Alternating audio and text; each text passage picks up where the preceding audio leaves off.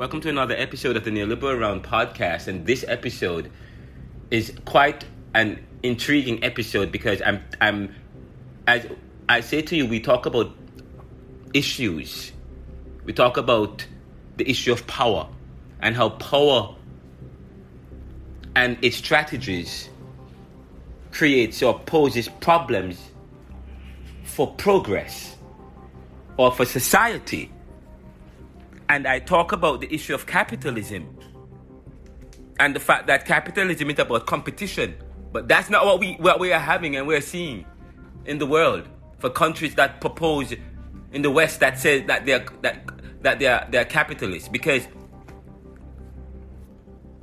the issue of monopolism or cartelism, cartelization, or the whole reason of having antitrust laws is because some companies, once they arrive, they become too big, they are able to stomp out the competition through various means, through various strategies. And that's what is happening to the neoliberal and to several other companies, where those who currently have power are trying everything to hold on to power. The same thing that's happening in Russia with Russia and Vladimir Putin. He's trying to hold on to power, and they use various strategies that pose problems for society, and because it poses problem for people.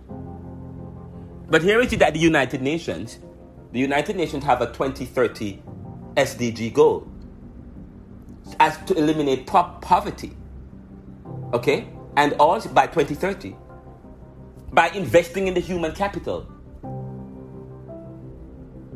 Okay? But how is that possible when you have people who have power who are trying to keep out the competition? You know, I said to you, we're about to launch. We're about to have a launch. The Neoliberal Corporation is about to launch. We're about to relaunch. And in fact, I say to you, we're about to relaunch, and we're doing some major things here at the Neoliberal. And recently we've come under tremendous attack. Even just now, my IT director called me from Jamaica to say that his computer is crashed. The systems have shut down. And, recently I was speaking to one of my fraternity brothers, and I was telling him that we now offer, the Neoliberal Corporation now offers, we now offer web hosting services, high-speed web hosting, VPS and so on, mobile applications, inventory management, and he pays $30. But he said he pays $30 an hour. I said, why are you paying GoDaddy $30 an hour? And they shut you down. He was pointing me to his website, a businessman who's in the business of lending. But when I went to his website, it says error. But there is a payment issue. Businesses are going through a lot. The small man. But yet still, we are hearing that we have... And I said to John Castro some time ago, and I said it to my fraternity brother, Nolan Fontaine, and several different people, is that the financing, the funding, the help is not reaching communities. And they set up certain strategies that prevent reach and access. Say, for example, you are lending. It's not easy to set up a bank when you attach it to certain systems that requires you to have a particular app. So now they join forces with other groups to make it hard for persons who are already dealing with issues to get out, to come up. You know, and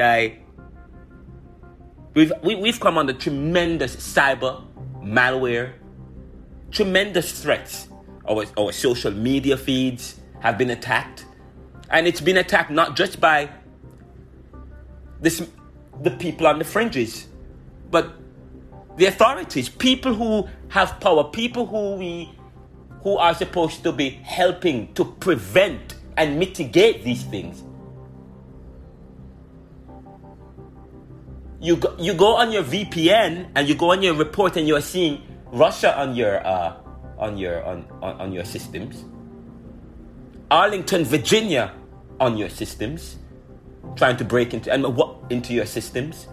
These are some of and there are severe issues. Recently we heard of Capital One, and I think it was Equifax or Experian, one of the Equifax. There was some settlement was reached because of some major identity theft.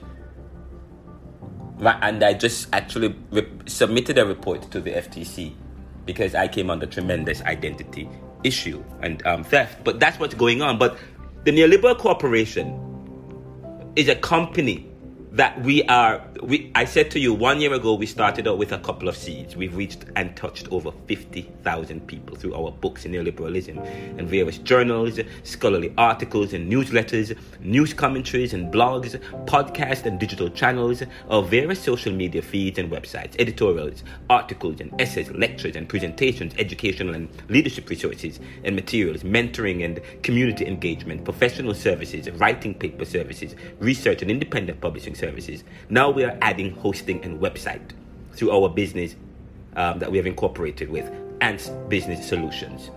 Our goal is to reach 10 million in 5 years, and we can do it. We know how to do it. We have the idea. We have done our research. We know how to do it. We just need support. We need investment, of course. You need money to, and that's how the world works. And so we have developed a project and business plan that we have actually we're working through the details with investors, and we're hoping that will be able to pay off. But we are focused on developing these key areas. One, capacity building, staffing VPS server to control products and services, market and distribution to meet demand and supply the market for our books and so on and so forth. Web applications. The second thing we're looking at is research, staffing, market and distribution. Dissertation, book and project research at Georgetown, and developing and publishing the annual academic journal towards developing a journal of Caribbean and diaspora perspectives towards meeting the UN SDG 2030 goal. The third one we want to do is leveraging technology and network marketing, distribution and copyright protection. We want to develop that. We're also looking at studio equipment and office space, printing, digital media, technology for podcasts and media channels, studio for admin operations and bookstore to facilitate and promote local talent. We're talking about IT, cybersecurity, privacy, trademarks, and so on. But we have a lot of ideas. We have a lot of young people who are ready to go, and we have doing smaller stuff with us. But we are about to relaunch. And of course, we are a licensed organization by the Bureau of Corporations. And there are many things that we have to do, but we have products. We have presence. We have partners and potential partners. We have a market, or we have markets and demand for our podcasts and our products, and services. We have ideas that's at the cutting edge and that considers the human. We're looking for a space. We now need investors. With our experienced, vibrant, dynamic management team, our future is looking bright. Why is it bright? Because we've discovered and are experienced at leveraging technology and networking effectively, using social media to scale and generate traffic. We will be aggressive, using our opportunities that's available to us. We are young, we're innovative, and we are realizing small gains and success, but we will grow with our ambitious, vivacious team who are filled with vim, vigor, and vitality. Our projections are minimal compared to what we hope to achieve with technology leveraging and working on networks and so on and so forth. We are connected to the local because we take our products, podcast, programming into communities and get the pulse of the street. That is what we are about. And we are competing with dinosaurs who use various cookies and tracking and analytic devices to interfere. Recently I was telling somebody when we had the Robin Hood situation, they actually shut down the Robin Hood, which I think was quite unfair. Where it was an issue between the outsiders and the insiders. It's like an issue between the global north and the global south. We're talking about the dynamics. I said to you, power poses problems for human society and for progress.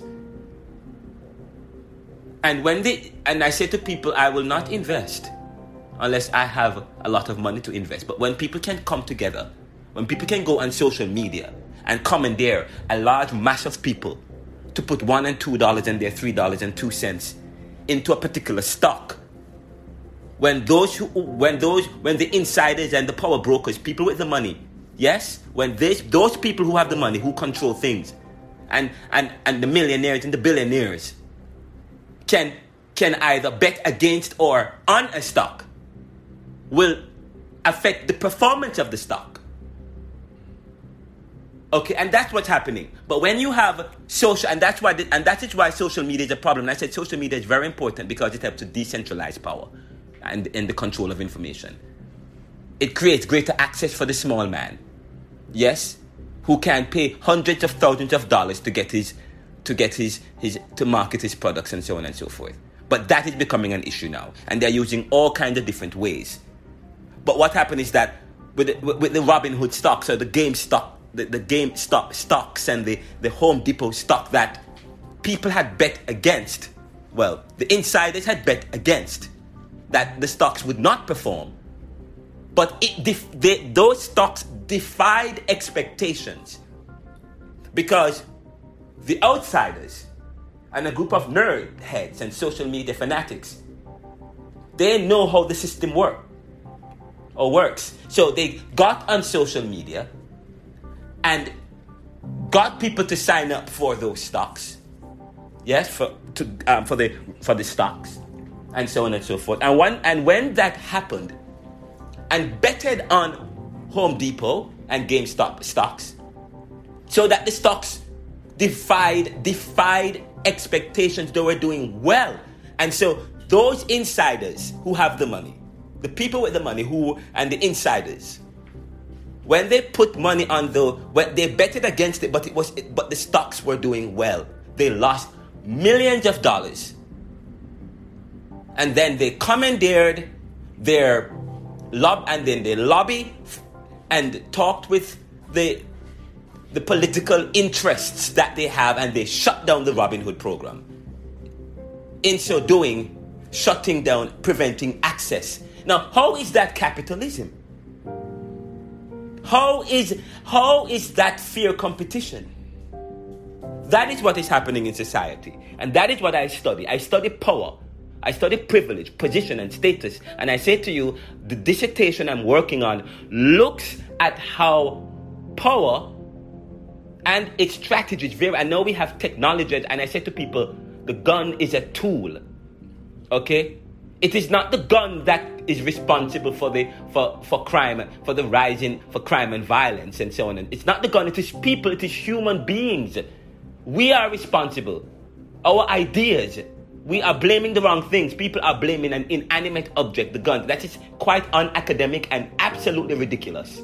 Okay? That makes no sense. Because no matter what you do to prevent or to control the access to guns or whatever it may be, and of course, part of the problem, many persons were unwilling to cooperate with reforming the gun laws that we have. Because they stand a chance of not making enough money.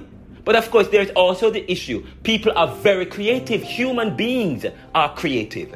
The human beings can navigate and go around that by doing what? Creating an underground market. You look to countries like Jamaica. Look to countries where you have high crime rates. Part of the problem in those societies, of course, is poverty. And okay, so therefore you're coupled with poverty, and the correlation effects is higher rise in crime. But there's also the issue of access to guns. They have the most punitive gun laws, the most restrictive access to guns. It's restrictive in Jamaica and countries like that. It's not easy to get a gun, but yet still gun crime or violent crime by the use of a lethal weapon is high in Jamaica and some of these countries. So the question, and you look at what is happening in Philadelphia and in Germantown and some of these communities, pockets, where you have now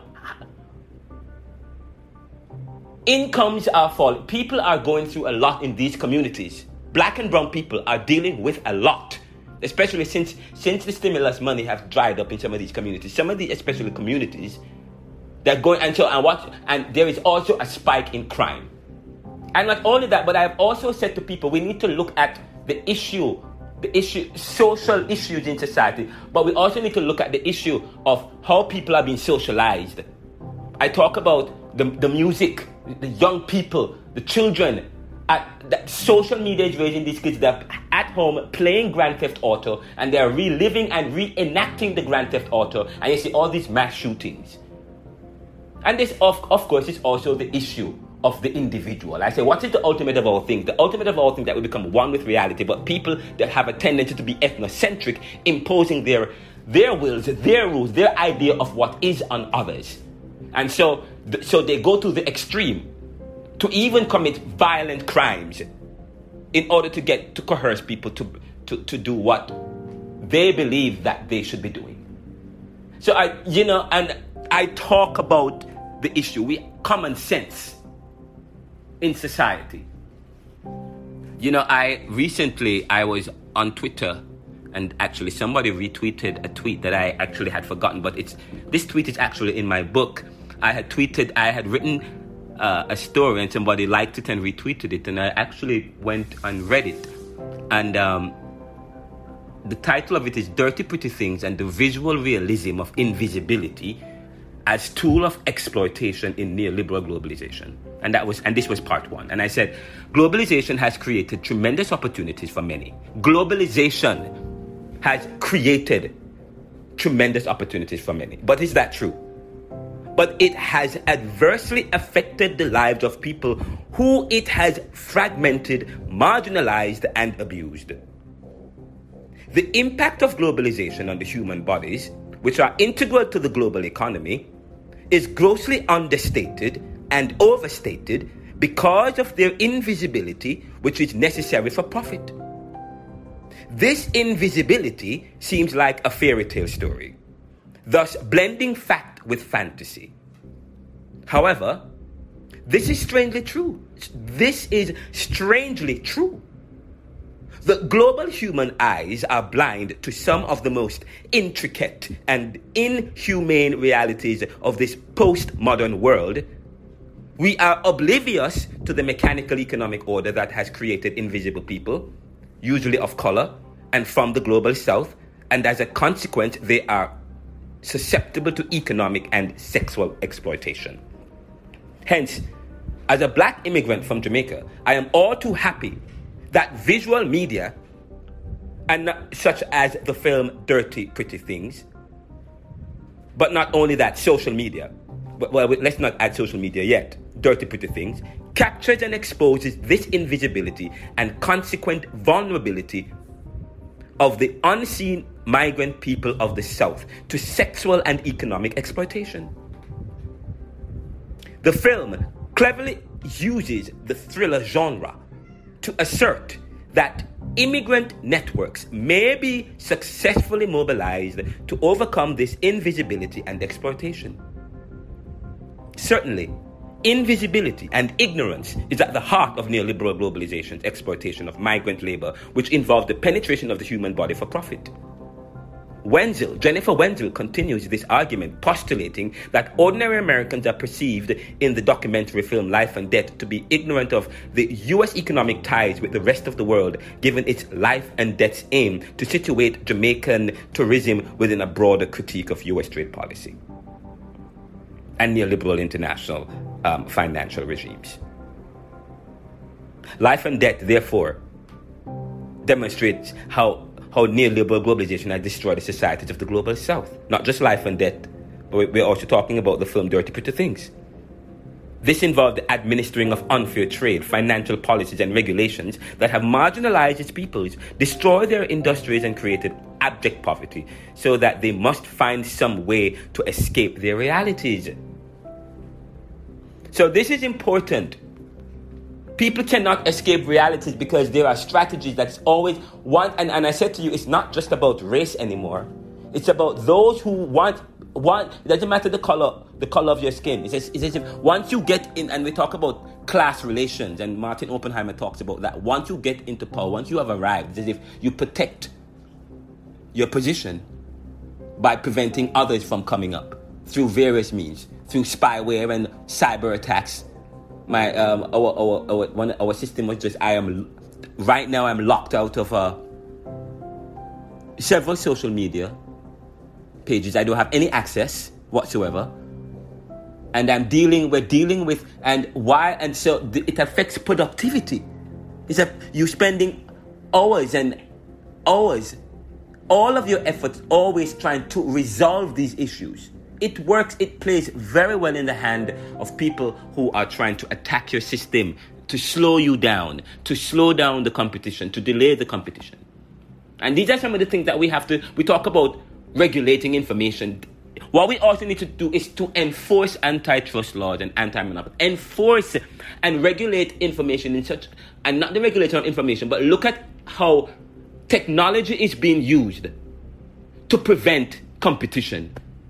And I guess many people are not tech savvy enough. A lot of people they do not understand how the technology works. But Russia and China, they know how the technology works, and they're using it to their advantage. And some of our people in the West are looking at other less important things. These are some of the issues that we need to speak with. We need to get to. This is the neoliberal round. We'll be right back after these messages.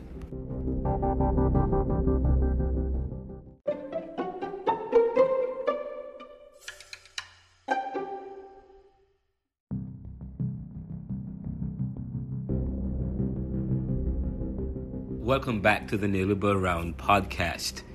I actually wanted to share a conversation I am having with LinkedIn, actually, regarding a very important issue, because some time ago I had sent a message saying, indicating to LinkedIn that I have been locked out of using one of my pages. Send a message to LinkedIn, one of the co-chair, saying that I've been locked out of my main profile, and that I'm using my business page to connect because I've lost all access to my primary LinkedIn profile. And I sent a link to my profile, and I was locked out about approximately 9:15 p.m. yesterday. I was on LinkedIn via my main profile and received a notification from LinkedIn app. I received a notification from LinkedIn or suggestions or recommendations to add some connections. So I started adding connections, and I added a few connections from the multiple suggestions that LinkedIn provided on the app. Suddenly I was signed out and asked to sign back in with a code from an authentication app. That has never been the case. Usually I'm automatically signed in, and so I entered the code, but I got a code and I entered the code but wasn't able to get in. And my Face ID or my number cannot sign me back in. And I did everything in my power to get in, but it was quite unusual, quite weird. I've been logging in and out of that using the same device. I updated my phone number, and that same day I used that same device, and I'm being locked out. So, and it's just, so that's, but the good thing is that LinkedIn responded by saying, sorry to hear you're running into issues with accessing your account because of some trouble with two-factor authentication. Our safety team can help with this. Please see the details here on how to reach out to us for further assistance. But I said to, and of course, while trying to, I have discovered what the issue is, and that is why I am sharing this, because for persons who is in the digital world, I responded to LinkedIn help by saying, thank you. Yes, I agree. It's the two-factor authentication that's creating problems. That's something we need to look at. Not just LinkedIn, but as an industry as a whole. We need to explore how we can keep accounts secure while minimizing the difficulties of accessing your account when you have updated your devices, or when you have updated your number or phone, or you have lost the device. I said to them, this affects productivity as you spend hours and time trying to fix the issue, and you also lose business and valuable connections, several important meetings, and I had several important meetings, and I had set up a meeting, and through LinkedIn, and the connections was through LinkedIn. And I think the person who I was supposed to interview responded, but I'd never got the message. So I said to them, this is a sore issue. This is a sore issue I'm having. And not just that we are having here, but several persons are having to deal with right now. And I said, I have no time for this when I'm trying to run a corporation and dealing with several other issues. And this is true. You lose a lot of business. You lose a lot of opportunities. And the issue of, we are trying to, in an effort to try to keep your people's accounts secure, they have locked them out. And this is something that, as an industry, that we have to look at. But it was quite ominous that I never set up a particular, a two-factor on my device.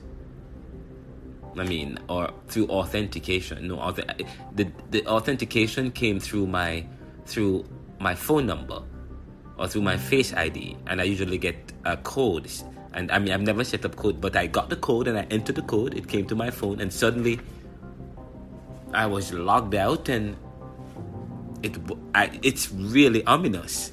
Actually, I'm also locked out of TikTok because I updated my phone number on TikTok and logged out, and when I tried to log back in, it cannot recognize that number. And then it sent me a notification. So I said, okay, I asked him to send me the notification to my email.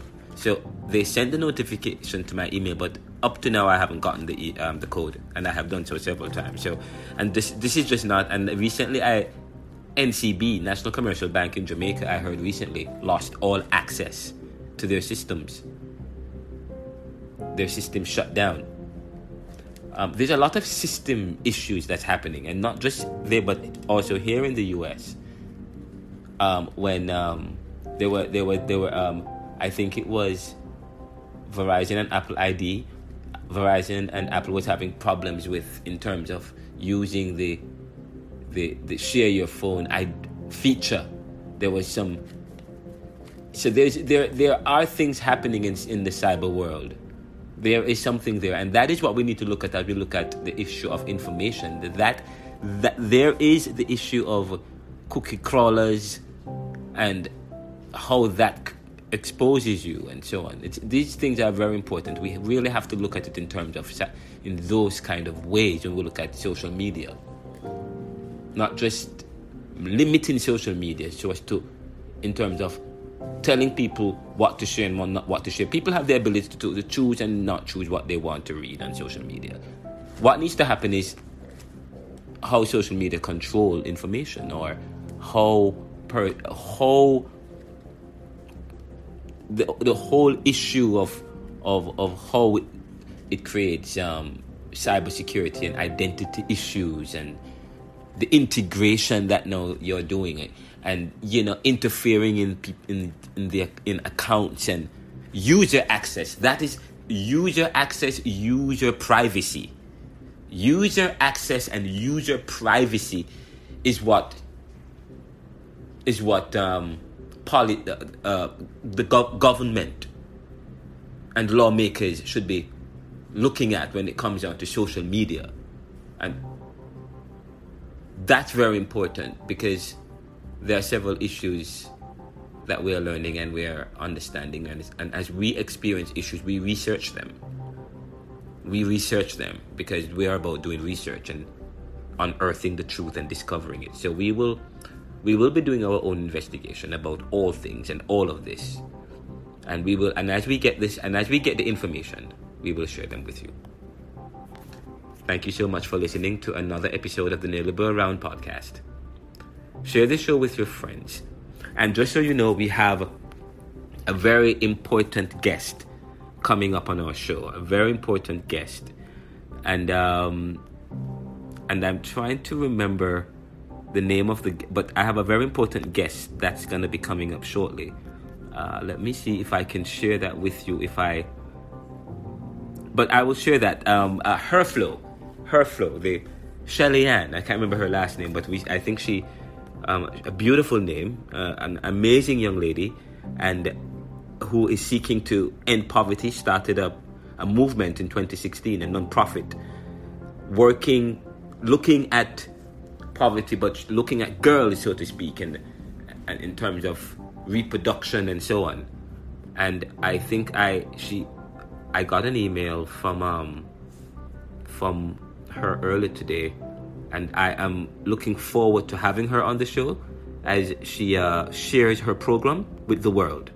And she recently, the HerFlow Foundation, and I think I've discovered it. I sent an email to HerFlow, and I will have her on the show shortly, and I'm looking forward to it. The president and the founder of the HerFlow Foundation. And if you do not know the HerFlow Foundation, the HerFlow Foundation, and if I can find some information about the HerFlow Foundation. I said to her, I'm Ronaldo McKenzie. I'd love to connect and to have you on the show and to do an article on your work. This is positive and inspirational. Others would benefit greatly from your story and may want to support you. So I'd love to promote you and learn from you. And let me know when you'll connect. But they sent me an email, actually. They sent me a reply. And the HerFlow Foundation responded by saying the HerFlow Foundation was created to empower women and girls about reproductive health through education and mentorship. Our flagship project is to end poverty, the inability to afford menstrual products when needed in Jamaica. We focus most of our work in schools, ensuring that girls don't miss classes because of period poverty. So far, we have donated over 3 million period products. And then, of course, they're asking us to donate to their drive. And they actually have a page. And she said, together we can permanently do something about period poverty, because she doesn't have to choose between her period and her education. Very important. And that's from Shelley-Ann Weeks. Shelley-Ann Weeks, Executive Director of the HerFlow Foundation. And if you want to know how you can contribute or donate to the HerFlow Foundation, I will have her on my show. And I will have her on the show. And she will have an opportunity to actually talk about the program.